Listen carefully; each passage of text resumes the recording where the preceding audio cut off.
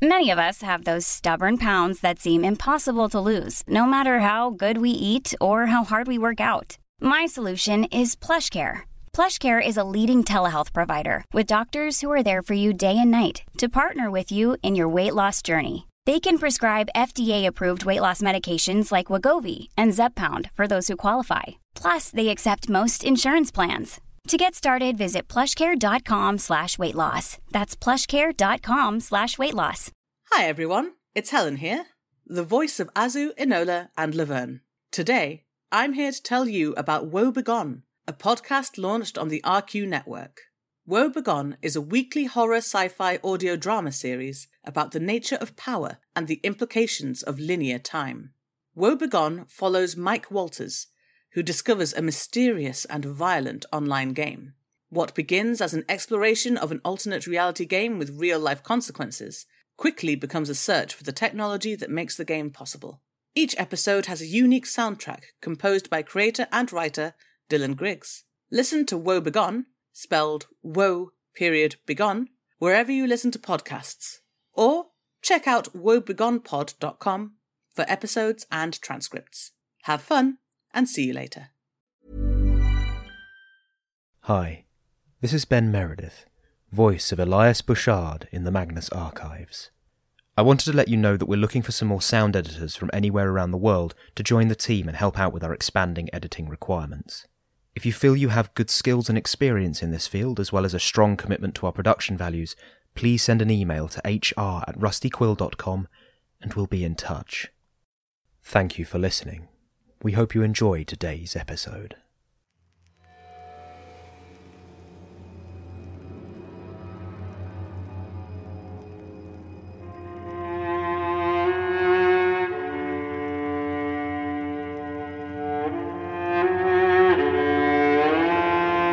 Rusty Quill presents The Magnus Archives.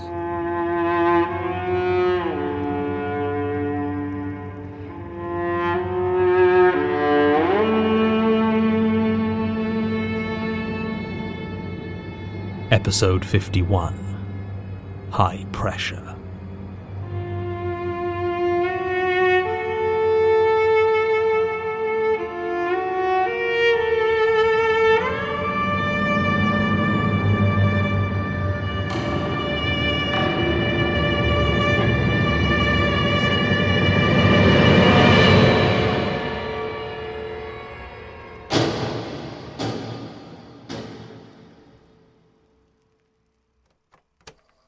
Statement of Antonia Haley regarding a deep dive that took place near Sable Island, Nova Scotia, in August 2006.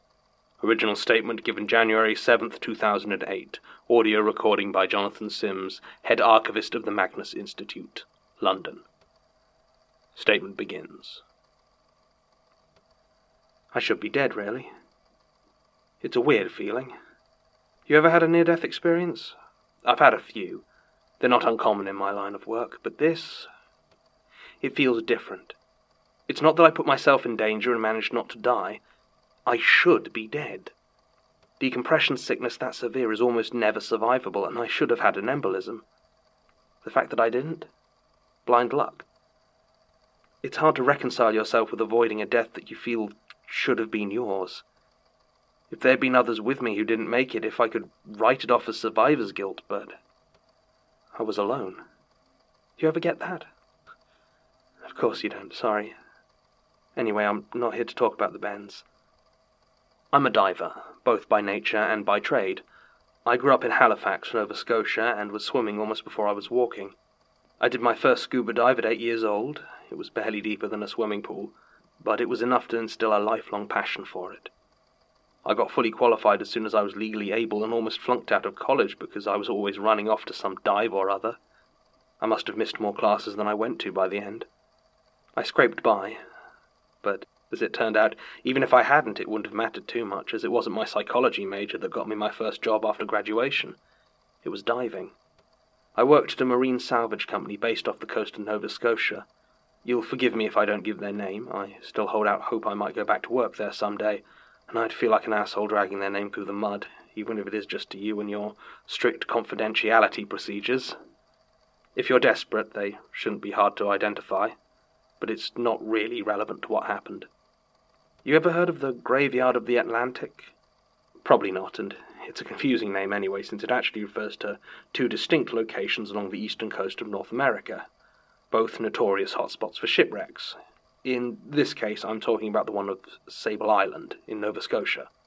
The waters there are some of the roughest, where the Gulf Stream hits the Labrador Current, and depending on which historical records you believe, there could be anything from 400 to 600 shipwrecks down there.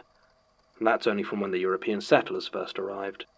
Normally, it's not the sort of place where we would accept jobs. It's too dangerous to send a salvage crew in when the waters are that unpredictable. But this time was different. Maybe the old man was just a real sweet talker, or maybe he swipped the captain, a leathery old cuss by the name of Morton Kemp, just enough extra under the table that he fudged the location on the release forms. Either way, word came down that we were doing a dive off Sable Island. None of that was to say the captain was stupid about it.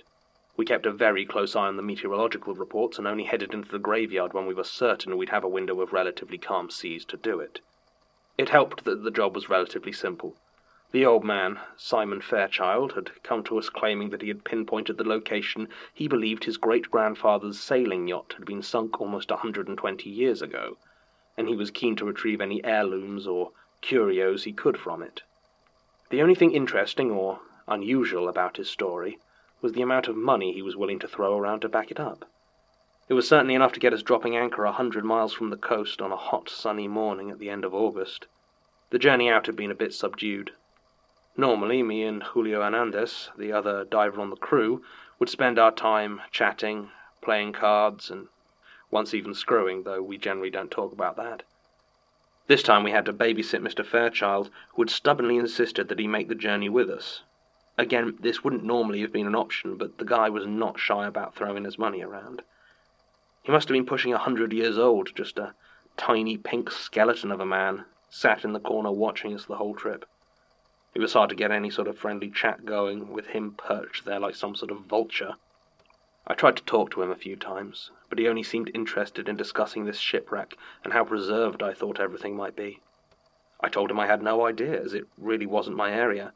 I was just the diver. He didn't say much to me after that.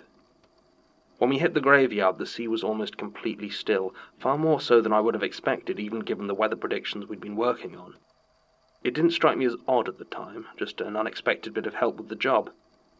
Initial checks managed to locate a wreck that seemed to match the old man's description, a steam yacht circa 1890.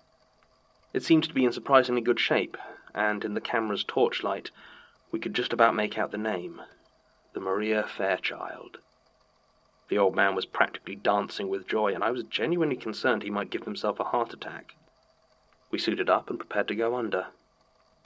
The wreck was at a depth of 160 feet, which meant we'd be in a high-pressure environment, but we shouldn't need hypoxic gas or full pressure suits, which was something of a relief.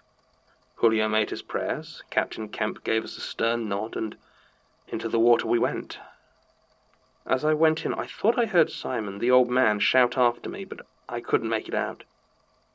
And then the world was nothing but silent blue. I'd expected the water to be warmer, given the temperature on the surface, but the chill hit me all at once, and it took a moment to get to grips with it. I saw Julio next to me, a few yards away, and with a thumbs up we began to dive down towards the sunken boat. Most people don't appreciate how quickly it gets dark underwater. You don't need to be nearly as deep as you think before the sun is just the faintest change in the water hues. If you're not careful, it's easy to forget which way is up and become lost in the murky depths. But Julio and I were a well-practiced team, and we weren't going so far down as to face any darkness that our torches couldn't handle. It was during that descent, when I saw that our 2 points of light were the only signs of movement down there, that I noticed the absence of life. I wasn't particularly worried by this. If anything, I was rather relieved. Anyone who's been diving more than a few years will be able to tell you of at least one close call with a shark, and I'd had 2 so far, so the less movement the better as far as I was concerned. Still, it was a surprise that we hadn't seen even a single school of fish on our journey to the sea floor, and once we were down there it was just as lifeless. I gestured my confusion to Julio, but he just shrugged and started over towards the wreck. Down there, deep below the surface, I find myself sometimes entering an almost meditative state. You can feel the weight of the world, a world you were never meant to be part of, pressing in on you from all directions, and the constant, overpowering awareness of your own breathing, of how little there is between you and the very space around you that is completely hostile to your existence. The danger is real, as is the faint, hardened fear in your gut, but I've always found that it sometimes put me in a state not too unlike how it feels staring into the flames of a fire. Hypnotic. My mind cleared of all thoughts but the dull, pulsing rush of adrenaline. That feeling was so strong here that I almost swam past the Maria Fairchild completely. Julio was already inside, and I quickly located a large enough tear in the hull and made my own entrance. The yacht was bigger than I had thought when viewing it from the boat, but the layout was not complicated, and we already had quite a good idea about where would be best to look for the sort of antiques and sentimental treasures that Simon wanted. Julio had taken the bedroom, so I started on the bridge. It was certainly an impressive sight. A late 19th century steam yacht, slightly decayed from its time on the ocean floor, but all in all astoundingly well preserved. I looked over the chair and the various panels and controls, but could find nothing which could be classed as an easily removable heirloom, although I did make a mental note of which bits of the bridge were well enough preserved that they might be worth removing. It would need more equipment than we had with us, but I could suggest it to Simon if we returned empty-handed. I checked in on Julio, but he was still busy ransacking the bedroom, so I decided to do a sweep of the engine room. And it was there I found the hole. It was large, maybe 7 feet in diameter, not unlike the one I had used to get into the wreck in the first place, but there was something about it that immediately put me on edge. The shape was too regular somehow, the water outside it was too dark, and it took me a few seconds to notice this, but the direction of the tearing seemed to indicate it had been made from the inside out. I dropped the rusted wrench I had been examining and let it float slowly towards the floor as I made my way to the hole. I gripped the side and looked through. As soon as I put my head through, I felt a change wash over me. The pressure increased all at once, becoming so intense that I screamed in surprise and pain as my head erupted in agony. The pressure was upon my whole body now, and I was finding it hard to move with the crushing weight on every part of me. My eyes bulged as I stared forward, and I saw 2 things. The first was that below the hole there was no sea floor, just a deep and endless expanse of empty water, as though the boat were on a cliff edge. The second was that it was far, far too dark. The deepest that humans can survive in the ocean is the mesopelagic zone, which begins roughly 650 feet below the surface. It is colloquially known among oceanographers as the twilight zone, as it is the level where only the faintest of light penetrates from the sun, and the water can only be seen in the many shades of darkness. Down that far, any glow that makes it is so diffused as to be utterly useless in determining which way is up. But as I stared out in terror, I was absolutely sure that there was no up, and I could swim as far as I liked. There would never be anything but water. Then I saw it. It was only a shadow in the dark, but it was there, and it was huge. It stretched from one side of my vision to the other, and as I fought against the pressure to turn my aching head, I still couldn't see the end of it. Only its blurred outline was slightly better contrasted against the lighter shade of the twilight water that surrounded it. I could not see the ends of it. It was so big it made me lightheaded to think about it, to try and place myself in some believable scale against it. I think it was a hand, but I could not see enough to be sure. Then it moved, slowly but clearly, and I realized how far away it still was. As it got bigger and bigger and bigger, and I could see nothing else, and I screamed. It was the jagged metal of the hole itself that saved me in the end. As I cried out in horror, I felt the sharp edges of it digging into my hands, and they gripped it, and the unexpected burst of pain snapped me out of whatever it was that held me in place. With a surge of strength, I pushed myself back into the boat, and I felt the pressure lift all at once. Of course, this brought its own set of problems, but I didn't care. The lightheadedness was already setting in, and my vision was blurring when I swam out of the sunken ship and headed towards the surface at full speed, ignoring all decompression procedures. I blacked out 30 feet from the surface. I have vague memories of the trip back, fading in and out of consciousness, feeling the worst I have ever felt in my life. Then I recall a helicopter, shouting, and finally waking up fully in a hospital bed. Captain Kemp was there, and he immediately laid into me, calling me all sorts of horrendous names before informing me exactly how serious my condition had been, and how lucky I was to be alive. I should be dead, he told me, and I know he was right. I left the company soon afterwards. I still plan to go back someday, but it'll be a while longer before I'm comfortable in the water again. Julio never came to visit me in hospital, and I was unable to get in contact with him after I was discharged. I hope he's all right. I did ask Captain Kemp what happened to the job after I left, as I also hadn't seen the old man since that morning. The captain got a strange look in his eyes then, and gazed out of the window with a scowl I had never seen on his face before. "The sea is a dangerous place," he said, and walked away. Statement ends. No real follow-up can be made to this statement, as it all took place in Canadian territory, and we don't have the contacts over there that we do here.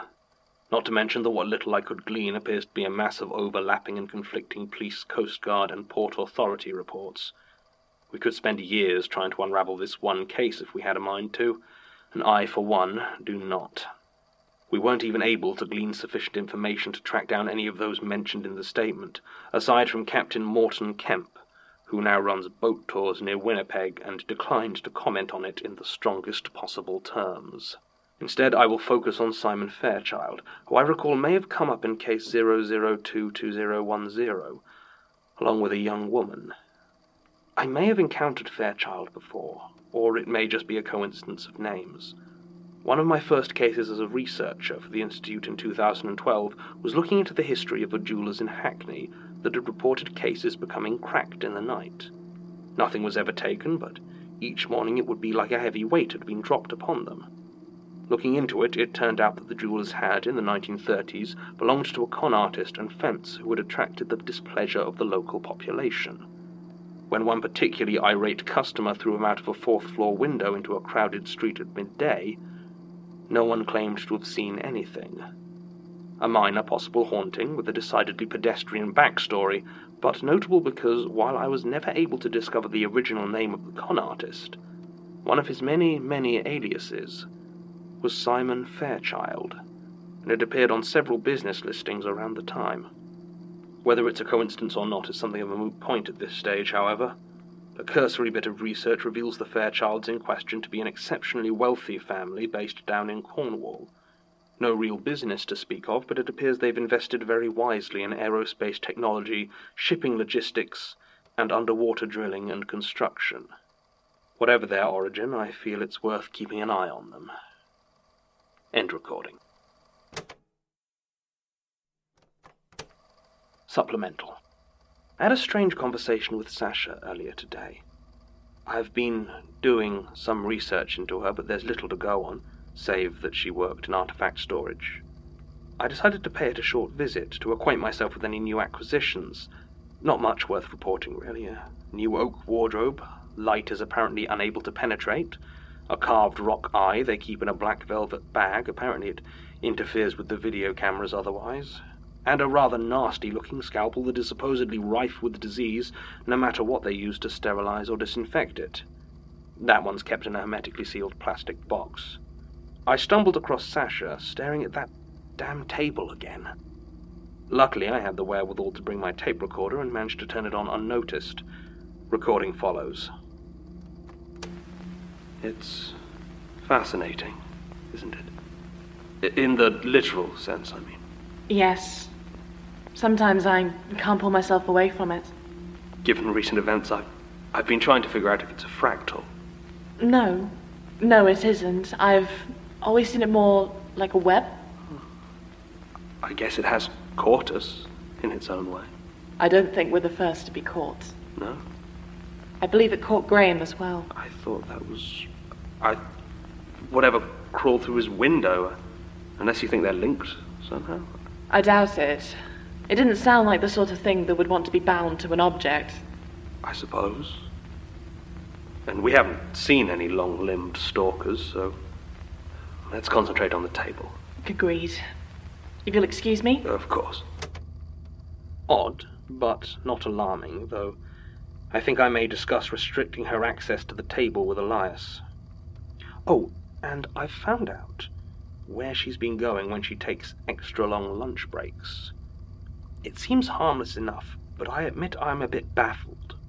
Every few days, she travels up to Baker Street to spend anywhere from 10 minutes to a full hour in Madame Tussauds Wax Museum.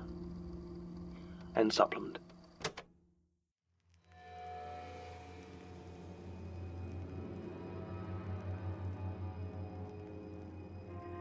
The Magnus Archives is a podcast distributed by rustyquill.com and licensed under a Creative Commons Attribution Non-Commercial Share-alike 4.0 international license. Today's episode was written and performed by Jonathan Sims, produced by Alexander J. Newell and Mike LeBeau, and directed by Alexander J. Newell. To subscribe, view associated material, and make donations, visit rustyquill.com. Rate and review us on iTunes, tweet us at TheRustyQuill, visit us on Facebook or email us at mail@rustyquill.com. Join our community on the forums via the website or on Reddit at r/TheMagnusArchives. Thanks for listening.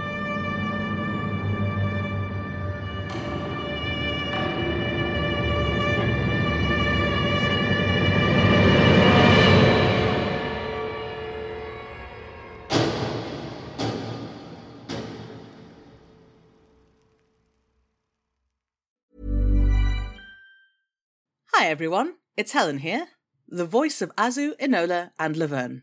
Today, I'm here to tell you about Woe Begone, a podcast launched on the RQ network. Woe Begone is a weekly horror sci-fi audio drama series about the nature of power and the implications of linear time.